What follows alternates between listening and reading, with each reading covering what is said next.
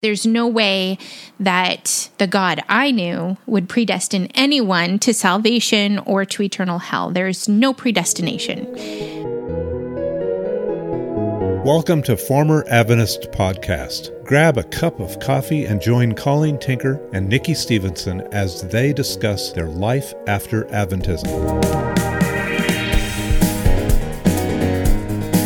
Welcome to Former Adventist Podcast. I'm Colleen Tinker. And I'm Nikki Stevenson. Today, we are launching a new study. This time, we're going to go through the Epistle to the Ephesians. We've just completed going through Colossians, where we learned about the full deity and supremacy of the Lord Jesus. We learned that Jesus' role within the Trinity was creator of all things, and that in him all things hold together. In other words, he never ceased to exist, and he never ceased to hold all things together, even during his death, even when he was in Mary's womb. We learned that the truth of the gospel stands against all false teaching and heresies, that Jesus is the reality foreshadowed in every Mosaic ritual and law. He is the reality foreshadowed by the Sabbath. He canceled the curse of the law that stood against us by nailing the law, including its curse of death, in his flesh to the cross. Jesus disarmed and humiliated Satan and his minions by dying on the cross, removing their only tool against God's people, the law that demanded death for sin. We learned that no one's visions or teachings of asceticism have any power to restrain fleshly indulgence, and only in holding fast to our head, Jesus, can we live above the desires of the flesh. We also learned we've been raised up with Christ when we believe, and now in Christ, we're to fix our eyes on things above. Now, we have the spiritual life and power to resist the sins that tempt us. We're to let the peace of Christ rule in our hearts. Wives are to submit to their husbands. Husbands are to love their wives. Children are to obey their parents. And masters and servants, or employees, are to treat each other as if they were reacting to the Lord. We're to be devoted to prayer for one another so that all may speak forth the mystery of Christ as we ought to do. Years ago, I was listening to the late J. Vernon McGee. I've always loved his accent and his homely illustrations. And I remember him saying that the epistle to the Colossians tells us about the person of Christ. And then he said, Ephesians tells us about the body of Christ.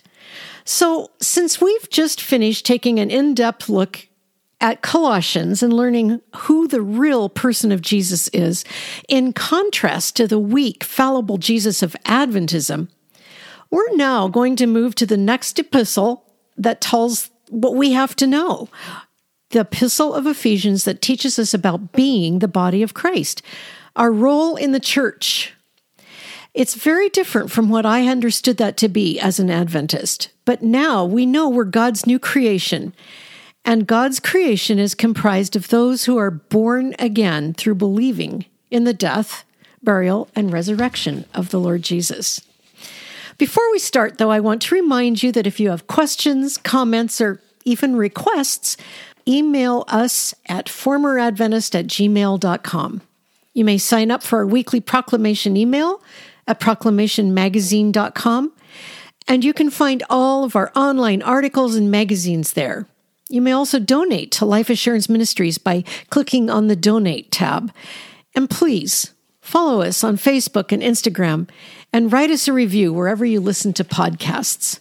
So, Nikki, as we launch into this discussion of the book of Ephesians, I have a question for you. As an Adventist, how did you understand the concept of election or predestination? Well, if you had asked me about election as an Adventist, I would have thought you were asking me what my political leanings were. I never heard the word election as an Adventist. It made me think of politics. It was never something that caused me to think about Scripture. And I asked Carl the same question. I asked him if he'd ever heard about election as an Adventist, and he hadn't. He said he would have thought you were talking about politics too, which is interesting. As far as predestination goes, my answer would have been probably that word was misused in the translation, because there's no way that the God I knew would predestine anyone to salvation or to eternal hell. There's no predestination. It was almost the opposite of the Adventist message to suggest that there was any predestination, because the whole purpose of Jesus coming was to show that we had the free will to obey God's 10 commandments and to live a perfect life. And so predestination just doesn't even fit into the Adventist gospel. My goodness, I was of the same mind as an Adventist. I could not allow the word predestination, where it appears in the Bible, as it does here at the beginning of Ephesians 1, I couldn't allow it to mean what it said. It just went against my Adventist worldview. Now, because the words of Scripture are so important and carry so much meaning and weight, and if we're to understand what God had in mind when he gave these words of Scripture to the Bible writers, and in this case, Paul, we have to understand how to approach these words. Now, a couple weeks ago, we talked about the necessity of using biblical words to describe biblical ideas. The necessity for using the words that represent the author's original words is why we denounce Bible versions such as the Clear Word or the Jehovah's Witness New World Translation. These are not Bibles that represent the original words that God gave the authors. These have new ideas woven into them, explanations, interpretations. The heretical beliefs of false religion are woven into those so-called Bibles. But those Bibles aren't the only ones that we have to be careful of. A few weeks ago, we had a new person join us on our Friday night Zoom FAF meeting. Now, this person was not a former Adventist, but when this person read the passage out of Ephesians, incidentally, that we were studying that night, she read it from the Passion Translation. Now, many of us who were present at that Zoom meeting felt ourselves tensing and becoming really cautious, because there were a lot of words and ideas that she read that were not in the original source of Scripture. They were not in the translations we were using, which included the NASB, the ESV. We ended up telling her we can't use that translation of the Bible because it does not represent the words of Scripture. There were human words, human concepts, human phrases woven in to try to make the concepts understandable. But what they really did was to detract from what the Bible actually said. That's why we made a big deal about using Bible words. But at the same time, I just must say that over the centuries, as Christians have wrestled with heresies that have come up, they have developed some words that represent biblical ideas when there's no specific word in Scripture to summarize what's being said. For example, I'll make this easy. The word like Trinity. A lot of people, including a lot of Adventists, say, well, Trinity is not in the Bible. It's not a true concept. Well, the way Trinity is described and interpreted literally stands for what the Bible says about the Father, Son, and Spirit. Other words that theologians have developed as shorthand for the real concepts of Scripture include Decalogue. That's one we all know as former Adventists. Stands for the 10 Commandments. Words like omnipresence, meaning God is present everywhere. Omniscience, God is all-knowing. Omnipotence, God is all-powerful. These words are not heretical words. They represent biblical concepts. They aren't trying to explain and define biblical concepts, and that's a difference we have to keep in mind. We're making kind of a big deal about this because as we start this book of Ephesians, it is an amazingly rich book. We want to launch our discussion of this book by laying down just a few ground rules that we follow ourselves when we study Scripture, Nikki. And you've created a wonderful outline of hermeneutics for how we approach Scripture. And I'd like you to go through it briefly as we start, and we'll refer to it over the months as we discuss other passages of Scripture. But this will help you understand how we know that we can trust the words of the Bible. Would you mind going through your outline for us, please? This is just kind of a summary of the stuff that I've learned over the years from other teachers or things that I've read online. The first thing we do when we approach a letter like Ephesians is we identify the book. We need to know the genre that we're reading from. If it's in the Old Testament, are we reading the Torah, the history books, poetry and wisdom, the major or minor prophets? Or if we're in the New Testament, is it the Gospels, the history of the church, the epistles, or apocalyptic scripture? Whichever genre we're reading from is going to play a big role in how we interpret and understand those letters.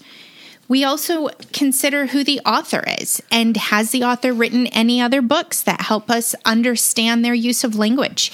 What is their writing style? Or what are key words that they use from letter to letter? We also consider the historical background.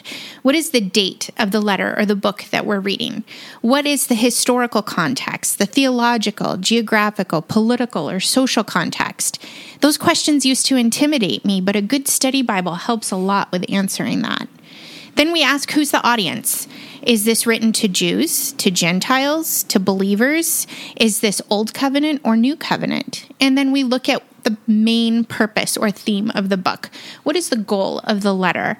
Some of the things that we look for as we read are all questions. Are there commands or promises for us to notice? Who are they for? What applies to us now? Are there principles that can be applied to us? And what do we learn about God? And what do we learn about man? Those are my favorite questions. So along with this, I have a list of interpretive rules. They're by no means formal. They're just some things that I've read and heard and compiled. There are only 10 here, but there are many more, and there are great books written about this that you can buy to learn more. These are Nikki's 10 Commandments of hermeneutics. So again, they're not exhaustive, but number 1, this one has been so helpful to me, the rule of precedent or pattern. So where else do we see Scripture talk about what we're reading? Is there a precedent in Scripture related to the topic, whether it's prayer or whatever it is that you're looking at? What does the rest of Scripture say about it? Number 2, interpretations must be consistent with the rest of Scripture. They can't contradict each other. Number 3, Scripture interprets Scripture. Number 4, the goal of interpreting Scripture is not to discover hidden truth. We should not seek after unique interpretation. The Bible is God's book of self-disclosure, and it's clear. Number 5, words and definitions matter. Scripture defines its terms, not current culture. The meaning is derived from the context. An example of this might be just simply thinking about the word trunk. How do we define that word? Well, it depends on the context. Are we talking about the trunk of an elephant, a trunk that you use for traveling, or the back end of a vehicle? Number 6, interpret Scripture literally unless the genre gives ample evidence that it's meant to be read figuratively. This is so important and has been so helpful for me. This will deal with spiritual Israel. Yes. Why do we do this? Because Jesus did. We don't have an example of Jesus or his disciples giving allegorical or spiritualized interpretations of the Old Testament, which, by the way, is the precedent rule or the rule of pattern. We don't see it happening. Also, allegory is unverifiable. It's subjective. And when you spiritualize the Scriptures, the message is no longer authoritative. Number 7, grammar and grammatical devices are important. The Bible contains similes, personification, metaphors, symbolic language, etc. When we read these, we have to let the text make its own point, and we can't push the grammatical device used outside of the author's purpose. If you push a metaphor too far, you're going to come up with something else. All Scripture is authoritative and tells us the truth. This means that the tenses matter, and they did to Jesus. Again, a precedent rule. The tenses mattered to him. The jots and the tittles were important to him, and so they ought to be to us as well. Number 8, a text cannot mean what it never meant. The meaning is fixed by the author and it's not subject to alteration. Number 9, do not interpret Scripture in light of personal experience. Interpret personal experience in light of Scripture. An example of this for me personally was the text, "No one seeks for God, no, not one." Now, I know I wasn't born again until 2010, but as far back as I can remember, through my life, I wanted to know God. So when I read a text like "No one seeks for God," I thought, well, wait a minute, I sought for God. That's me interpreting the text. That's me arguing with the text on the basis of my experience. But if I interpret my experience on the basis of that text, then I can know that I didn't seek after God. God drew me to himself. And then reality now is in its right place because it's defined by Scripture, the only arbiter of truth. Number 10, the clear interprets the unclear. When we have questions about a text, we look at other parts of Scripture where the topic is discussed, and where it's clear, we understand that's the message of Scripture because Scripture doesn't contradict itself. Where it's unclear, we understand there's something we're not quite grasping, and we can push into it from that perspective. We shout where Scripture shouts, and we whisper where it whispers. Those are wonderful, Nikki. Those rules of understanding and reading Scripture have helped me see that my worldview as an Adventist was based on something other than Scripture, even though I was taught everything I believed was based on the Bible. Mm-hmm. When I started understanding that the words mean what the words say and context is everything, everything started looking different to me. And I saw that Adventism directly contradicts the words of Scripture. And I had to decide, am I going to believe the Bible, or am I going to believe the Adventist interpretation, which ultimately is from Ellen White? Even Adventists who've never read Ellen White have a worldview that is based on her commentary of Scripture. They don't know it. That's one of the reasons it's so difficult to help them see sometimes that they actually do believe in an extra-biblical prophet. It's a form of brainwashing. Adventists are taught essentially that the sky is green instead of blue. And they're taught that that color in the sky defines the word green. And when we start to see what's real, we have to redefine our terms. It's these rules that have helped me do that and helped me see that there's something consistent that other people in the world have found as well. This isn't unique. It isn't something that's up to me. God has given his word, and he's given us a means of understanding it. And it is consistent, and it holds together. And these principles are simple enough that they can be taught to young Sunday school children. You do not have to have a theological degree in order to read the Bible with respect for what you're holding in your hands, to do it accurately. And that's something that we were deprived of as Adventists because the majority of our quote-unquote Bible teaching in church was propaganda. It was Sabbath school quarterlies, whatever. We were never taught that there was a way to read the Bible. It's given me so much confidence because I know the words mean what the words say, and I use the normal rules of grammar and vocabulary to understand it. I don't read a book of science and ask, how can I reinterpret this understanding of weather? I read the words and understand what science has revealed and know that it's the truth. And now I can look at the Bible in that same way and know the words mean what the words say, and they're not up for interpretation. They have meanings that are their own. As we begin this book of Ephesians, Nikki, I think it's important to know right from the start that the main idea in Ephesians is the idea of being in Christ. And we're going to see that as we start walking through these verses. The idea of being in Christ is an idea that Paul wrote about in his epistles perhaps 3 times as often as the idea we normally think of in reference to Paul, which is justification. Now, to be sure, Paul is the one who taught us details about justification through the shed blood of Jesus. The idea of what it means to be in Christ is also Paul's huge contribution to the body of Christ. So as we start this book of Ephesians, Nikki, would you share with us some of the background information that you've gathered about this book to give us some context as we start launching into the verses. Ephesus was best known for its temple to Artemis or Diana, which was one of the 7 wonders of the ancient world. And it was an important political, educational, and commercial center in Phrygia. It was the capital of the Roman province of Asia, and it was sort of the main headquarters, if you will, of Paul's work in Phrygia. The economic industry depended a lot on the silversmiths and the idol makers because of the temple of Artemis. So the impact on Ephesus from the church impacted their economy. Now, this letter to the Ephesians doesn't actually correct any heresies, but it's full of doctrine and practice. And like you said, its main point is, what does it mean to be in Christ? So the letter has 6 chapters, and the first 3 cover New Testament doctrine, and the last 3 cover Christian behavior. Some have wondered if this letter was actually meant to be a cyclical letter, because some of the manuscripts that we have don't actually mention Ephesians, while others do.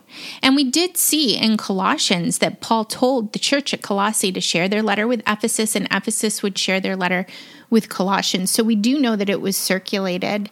This letter was written around AD 60, between AD 60 and 62, while Paul was under house arrest in Rome. It's one of the prison epistles, as we've talked about, along with Philippians, Colossians, and Philemon. Okay, so with that understanding of the background and having some understanding already of the milieu and the context of the time, because he wrote it about the time of the Colossians, and we've already done Colossians. So we'll now go into reading the first part of Ephesians 1. Now, I just want to say, Ephesians 1 is rich with language that Adventists argue with, that I would have argued with, that I would have glazed over and become confused by, because it talks about election. We're going to read verses 1 through 6. And as we read, I just want to say this. The first 14 verses of Ephesians 1 can be roughly divided into 3 parts. Roughly, after the introduction, verses 3 through 5 tell us about the work of God in the salvation of his church, of his people. Verses 6 through 12 tell us about the work of Christ, and 13 and 14 tells us the work of the Holy Spirit in the development and formation of the church. And each of these 3 sections is set off by some variation of the phrase, to the praise of his glory. So everything about the work of the Trinity in bringing the dead to life and making us part of the body of Christ is all for the glory of God. And so not only we, but all creation will praise him for what he has done. And we'll see that as we walk through this book. Nikki, do you mind reading verses 1 through 6, please? And then we'll just talk about what we've read. Paul, an apostle of Christ Jesus by the will of God, to the saints who are at Ephesus and who are faithful in Christ Jesus. Grace to you and peace from God our Father and the Lord Jesus Christ. Blessed be the God and Father of our Lord Jesus Christ, who has blessed us with every spiritual blessing in the heavenly places in Christ, just as he chose us in him before the foundation of the world, that we would be holy and blameless before him. In love, he predestined us to adoption as sons through Jesus Christ to himself, according to the kind intention of his will, to the praise of the glory of his grace, which he freely bestowed on us in the Beloved. Paul's introductions to his epistles, I used to think of them as sort of throwaway phrases, throwaway sentences, because, they all say similar things. He always kind of affirms his apostleship and calls upon God and Jesus. And I always thought it was just sort of like, Dear Sally. Mm-hmm. But I look at it now and I realize this is not Dear Sally. Mm-mm. This is Paul making statements of eternal truth that set the stage for what comes next in the letter. So when we read verse 1, Paul begins by saying who he is, an apostle of Christ Jesus by the will of God, to the saints who are at Ephesus and who are faithful in Christ Jesus. What is Paul saying about himself here, Nikki, that we have to pay attention to? Well, first of all, he's telling us that he has authority from God He's been called by God, according to God's will. He's been called to be an apostle to them. And so he's speaking truth for God to the church, and we are to sit up and listen. He points out that he's an apostle of Jesus Christ by the will of God. And we say, well, how do we know he's telling us the truth? And there were people apparently back who were contemporaries of his who questioned his apostleship because he wasn't one of the 12 that had walked with Jesus in his lifetime. People tried to cast aspersions on his authority, and he never missed an opportunity in these epistles to say he was an apostle of Christ Jesus by the will of God. But we know that because of the testimony of Luke in the book of Acts.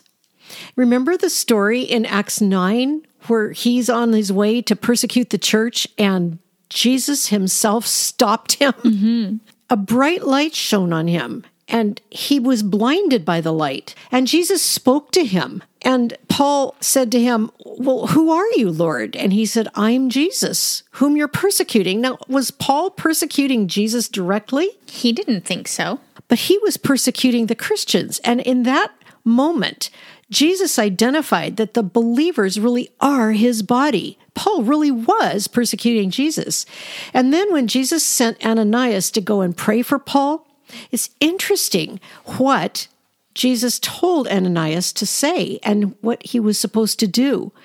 The Lord said to Ananias, and this is taken from Acts 9, he says, go, for he, Paul, is a chosen instrument of mine to carry my name before the Gentiles and kings and the children of Israel.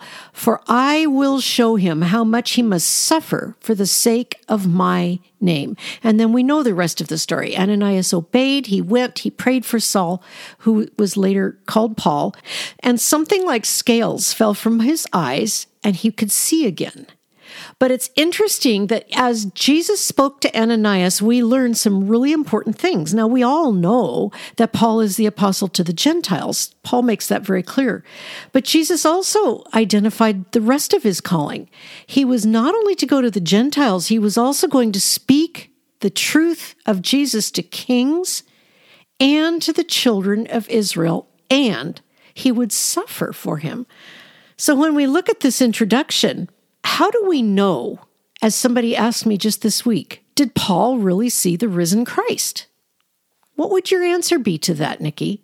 Yes, he did on the road to Damascus when he appeared to him. And, another place where we learn about that is a little further in Acts when he gives his defense before Agrippa. In Acts chapter 26, in verse 15, Jesus says to him, I am Jesus whom you are persecuting. But get up and stand on your feet. For this purpose I have appeared to you. So right there we see he's manifested himself to him. To appoint you a minister and a witness not only to the things which you have seen, but also to the things in which I will appear to you. We have the words of Christ in Scripture saying that Paul could see him. He appeared to Paul. He manifested himself to Paul after his resurrection, after his ascension. So he saw the risen Christ. He saw Christ in his ministry, though he wasn't yet a disciple. He met the qualifications. He had a different revelation of the risen Christ than the other apostles did, but it was no less real and no less authoritative. God revealed things to Paul that he did not reveal in the same way to the other apostles. And we can trust what Paul says as revelation from God. The second part of verse 1 identifies who Paul is writing this letter to. What do we learn there? This letter is to the saints who are at Ephesus and who are faithful in Christ Jesus. As an Adventist, I thought that the saints were either angels or Catholic. I did not understand that believers were called saints. I didn't either. It wasn't until I read the text, precious in the sight of the Lord is the death of his saints, that I understood that saints had to be human. Isn't that interesting? I know, I had them confused with angels as well.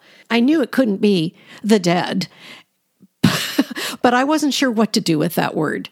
And I did think Catholic as well. I heard a commentator say that the word saints are the believers And the difference between the actual word saints and the actual word believers, which is not in this first verse, but just by way of comparison, the word saints is from God's perspective. God looks at those he has brought to life and placed in Christ, and from his perspective, they are washed, sanctified, justified, holy, set apart for his use. They are saints. From our perspective, in mortal bodies, having believed in Jesus, we understand ourselves as believers who have been forgiven, who have been adopted, who've been born again. So it's just a matter of perspective. The believers are the saints, and it kind of just depends on if we're looking at them from a heavenly perspective or from an earthly one. It's the same thing, the same people. And I really thought that was a helpful explanation. The saints are the believers. So then we look at verse 2. Grace to you and peace from God our Father and the Lord Jesus Christ. Well, it's interesting here too that Paul is saying something to these saints on behalf of whom? From God our Father and the Lord Jesus Christ. What is Paul saying that God and Jesus are delivering to these saints? And I just also want to ask, how did you understand this as an Adventist? Well, it says that he's delivering grace and peace. As an Adventist, I saw that phrase all over Paul's writings, grace and peace. And to me, it was just a lovely greeting, like, greetings, earthling. I don't know. It was just this general kind of generic greeting. I didn't understand yet that grace meant undeserved favor from God. I mean, these are real blessings that Paul is bringing on behalf of God, our Father, and the Lord Jesus Christ. This actually means something. It's not just pretty formal letter writing. Exactly. Dear Sally, greetings, earthlings. It's interesting, too, that this verse, when he says grace and peace from God our Father and the Lord Jesus Christ, it's placing the Father and the Son on an equal footing, equally responsible for delivering grace and peace to the saints, equally sending it. It's a joint effort. They are united in every way, in authority and in power and in love as they deliver grace and peace to the saints. And can I say, as an Adventist, because I didn't have a good hermeneutic and I didn't understand audience and I didn't understand that I was even a Gentile, I didn't read this properly. When I read God our Father, I thought, yeah, we're all children of God. This is for everybody. This letter is for anyone who picks it up and reads it. Because he created us, and so he's Father of all. I didn't understand that this is actually speaking of a unique position in Christ. This is the giant indicative of the believer. That is such a good point. In verse 3, blessed be the God and Father of our Lord Jesus Christ, who has blessed us with every spiritual blessing in the heavenly places in Christ. There is that phrase, in Christ, again. And we have just seen in verse 2 that Jesus and the Father are equal in power, equal in authority, equal in responsibility, and in blessing the saints. What do we learn in verse 3 about the Father and the Son? They have blessed us with every spiritual blessing in the heavenly places in Christ. Isn't that an amazing thing? Mm-hmm. And we also see that Paul is saying that God the Father is the Father of our Lord Jesus Christ. So there's also a sense in which he is identifying that although they are equal in authority and power and substance, they are also different persons, and they have a relationship between them that is not just one person who's manifesting in different modes. They are separate persons in this being called God, and they have a relationship. And another thing that's interesting, if you think about the word blessing, we have it used 3 times in this verse. Blessed be the God and Father of our Lord Jesus Christ, who has blessed us with every blessing in the heavenly places in Christ Jesus. Blessed can be seen in 2 different ways. When he says, blessed be God, he is saying God is worthy of our praise and of our blessing him with our honor and our worship. Or it can be seen as something that God does to those he loves. He has blessed us with his goodness, with his grace, with his peace, with his provision, with his blessings. So I used to wonder, how can we bless God? God is only able to bless us. And yet the scripture shows us that our worship and our honoring of God is a blessing to him, as surely as his providing for us is a blessing to us, something I don't fully understand. Another thing about this verse is that it says, God has blessed us with every spiritual blessing in the heavenly places in Christ. This passage is showing us that when a believer is united to the Lord Jesus through believing and through the new birth, he is placed in Christ, and we go wherever he goes in the heavenly places. You know, as an Adventist, I just thought of that as a metaphor, like, well, one day by and by we'll be with him up there in the sky, or just a sort of concept of, okay, now, whatever the case, we belong to God. No, this is something real that happens spiritually. Even though we're here on earth in mortal bodies and can't fully perceive it with our minds, we know it's true. He confirms our new birth to us, and the Bible tells us that it's true. We're in him, and we go where he goes. In other words, in this passage, we find out that eternal and ultimate things are involved. Even though we don't completely perceive them, they're still true. As we grow in trust and serenity as we face life, knowing that Jesus has us safely in himself, we begin to experience the reality of being in the heavenly places with him. The eternal security and provision of the Lord Jesus is ours, and we increasingly experience its reality. As we live with him, knowing these things are true, we find that over time, as we trust him, our anxiety gets less, our fears become less, and we know him, and we're held in his love. We have the strength and the energy to do what he brings us to do. By receiving every spiritual blessing in Christ in the heavenly places, we also demonstrate to all creation what God has done in his wisdom in sending his son and redeeming his people. So in verse 4, Nikki, where Paul says, just as he chose us in him before the foundation of the world, that we would be holy and blameless before him, let's just stop right there and talk about what we read right there. Mm-hmm. Talk about what Paul is saying. Just as he chose us in him before the foundation of the world, that we would be holy and blameless before him. What is he saying? Well, he's not saying that this was plan B, or that Jesus had to go before the Father and plead on behalf of man after the fall. This is saying that before he ever even created the world, he chose us in Christ Jesus, the Lamb who was slain before the foundation of the world, that we would be holy, set apart, and blameless, made righteous and justified before him because of the work of Christ. This annihilates the Adventist gospel. And really, the burden of proof falls to them.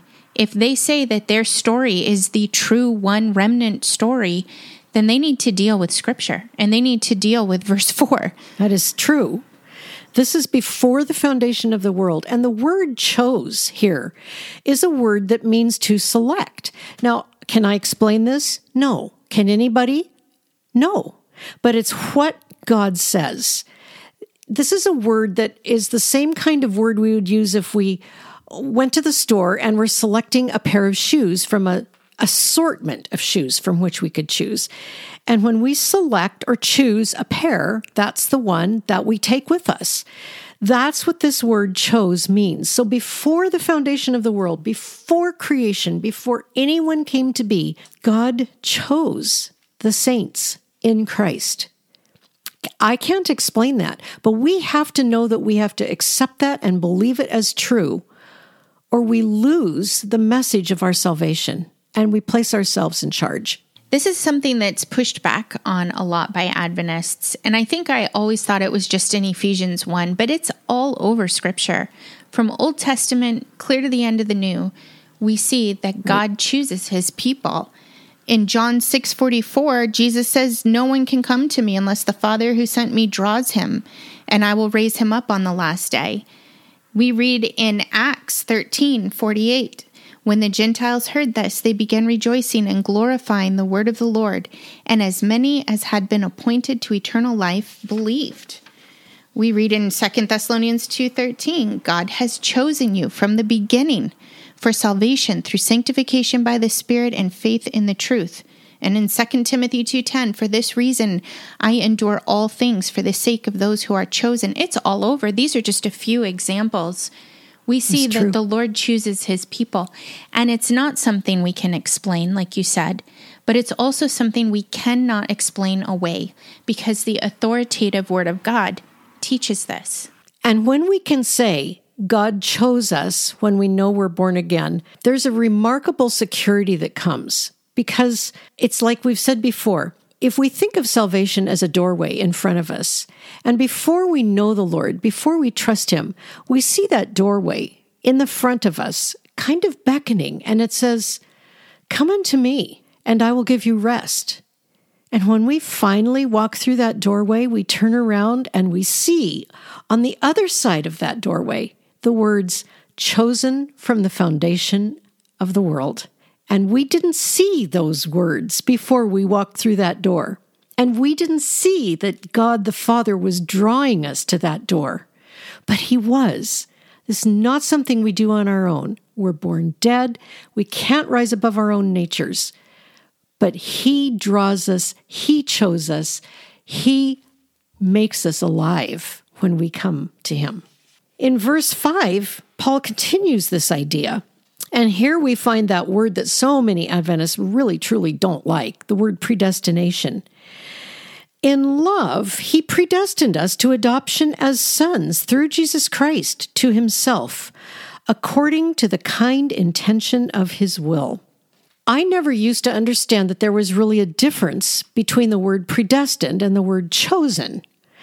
I heard the late S. Lewis Johnson explaining this, and he did know the biblical languages, and he said, the word predestined is a word that implies a goal. We're predestined for something or predestined to something. Now, the word chosen is a word that means selected, but the word predestined means that when God selected us, he had a goal in mind for us. And it's interesting because right here in verse 5, we find out the goal of those God chose. And what is it? To adoption as sons through Jesus Christ to himself. Isn't that amazing? We're predestined when God chooses us to be adopted as his sons or his heirs. It's fascinating to me that this word, adoption, is really used and taught in 3 places primarily. Here, Romans 8, and Galatians 4. It's a very important concept in the New Covenant and in the understanding of the church. But those that God predestines are to be adopted as sons, and we're also intended to be conformed to the likeness of his Son. So that's the goal that God has in mind when he predestines people. Now, Adventists like to say, everyone's predestined for salvation in Christ. But that's not what the Bible says. It says those he chooses, he predestines to be adopted as sons. And we have to believe the words mean what the words say. Now, to be fair, there are other places in Scripture that seem to say something slightly different, or at least in my Adventist mind, I used to go to these places. For example, 1 Timothy 4, 9-10, where it says, the saying is trustworthy and deserving of full acceptance.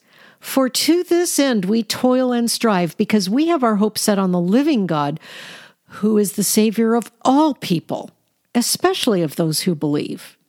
And we also know that the Bible commands us to believe. It asks us to believe.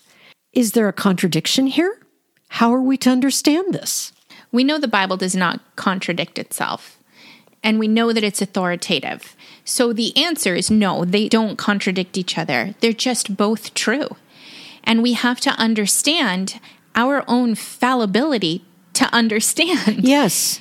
Our election and predestination of God, by God, and for God in his glory does not nullify man's responsibility to repent and believe in Jesus, because the scriptures tell us both. You know, many people say that if you believe in predestination, then we don't have to evangelize. God's got it all in a box and he knows what he's doing. He knows the beginning from the end, and we're just kind of down here playing out a role that was predestined and we really don't have anything to say about it. That is the classic Adventist go-to when you really push them on this subject, because Adventists are so committed to the idea of their free will.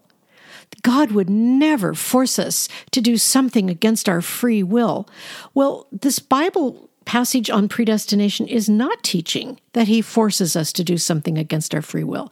It's just stating a fact that God chooses and predestines, and the other fact is also true. He's the Savior of all people, especially of those who believe, and we are asked to believe. And when we believe, that's when we know we were chosen and predestined. We have to know that both of these things are true, but we cannot harmonize them like a math problem. We are finite. I really believe that outside of time and space, these things don't appear to contradict each other at all. If we could see as God sees, there would be no contradiction. But we can't see what he sees. In the meantime, we believe both are true. And yes, we do have to evangelize because it's a command of God. Scripture commands us to preach and to teach, and to pray for the gospel to be clearly taught and spoken. God's plan is that from our perspective, we're to obey his call and his command. From his perspective, he foreknows, he chooses, he predestines, and these are not in contradiction. We hold these truths in tension, and if we try to create a formula that explains away the tension, we lose the cross and the gospel. Finally, we come to verse 6. In verse 6, we find Paul summarizing what he has just said about the work of the Father in choosing and predestining, and says he does this to the praise of the glory of his grace, which he freely bestowed on us in the Beloved. So what do we find out here, Nikki, that sounds a little bit like the introduction where he says, grace and peace to you? What is to the praise of the glory of his grace? And this is what he's freely bestowed on us. What is that? Everything that we've just read, the spiritual blessings, the adoption, all of that is to the praise of his glory. We can't take credit for that. And it's right that we don't. We don't merely decide to become a part of somebody's family. We can't just walk into someone's house and say, hey, you're going to be my adoptive parents and now you're responsible for me. That's not how this works. He chose us. Our Father chose us to be adopted children, and it's to the praise of his glory. It's the kindness of his will, as Paul said. He gets it all the glory. It's an amazing thing. I adopted my sons when they were adults, 21 and 25. Many of you know this already. After I had been their stepmothers since they were 2 and 6. And I'll never forget the day we sat in the judge's chambers and the adoption ceremony took place. And I remember the judge saying, he asked them if they were willing to give up what they naturally would have inherited through their birth mom's side of their inheritance and take my inheritance in its place. And they both said yes. Then to me, he said, these adopted children, you may not unadopt or uninherit. They have chosen to become your sons, and you may not legally undo this adoption. And I realized for the first time that natural parents can disinherit their natural children, but the adoption is a permanent legal status that replaces the one that comes by nature with something that is superimposed legally. And this is the metaphor that God uses to explain our position in him. It is utterly secure. And I find it fascinating and so reassuring that he both gives us new birth, we are born of God, and he adopts us. It's like a double security. We become his natural children when we are born of God, and we become his legal children when he adopts us as his heirs. And that is something that can't be undone. We can't even undo it when we have a bad day. It's important to remember that all of these things were written to believers. Unbelievers are not expected to understand these things. For an unbeliever, the call is not to sit and argue with chosen and predestined. If you're struggling with yourself, with not knowing if God loves you, if you're compelled by the fact that Jesus went to the cross and paid for human sin and you've never trusted him to pay for yours, the call for you is to repent, to kneel before his cross and to say, Lord, I am a sinner. I do not know you. I need you. I need to be forgiven, and I want to become part of your family. That is the call. If you haven't done it, we urge you to do it. And the Lord will testify to you, if you do that, that you are his true adopted and born-again son or daughter. If you have any questions or comments for us, you can write to us at formeradventist@gmail.com. You can also visit proclamationmagazine.com to sign up for our weekly emails containing new online articles, links to current podcasts, and other ministry news. If you're interested in coming alongside Life Assurance Ministries with your financial support, you can find a donate tab there as well. Don't forget to follow us on Facebook and Instagram, and please consider writing a review wherever you listen to podcasts, as it helps to extend our reach. So we'll see you again next week as we continue walking through this first chapter to the Ephesians and discover what the riches are that we have inherited by being chosen, predestined, and adopted by our Father. Bye for now.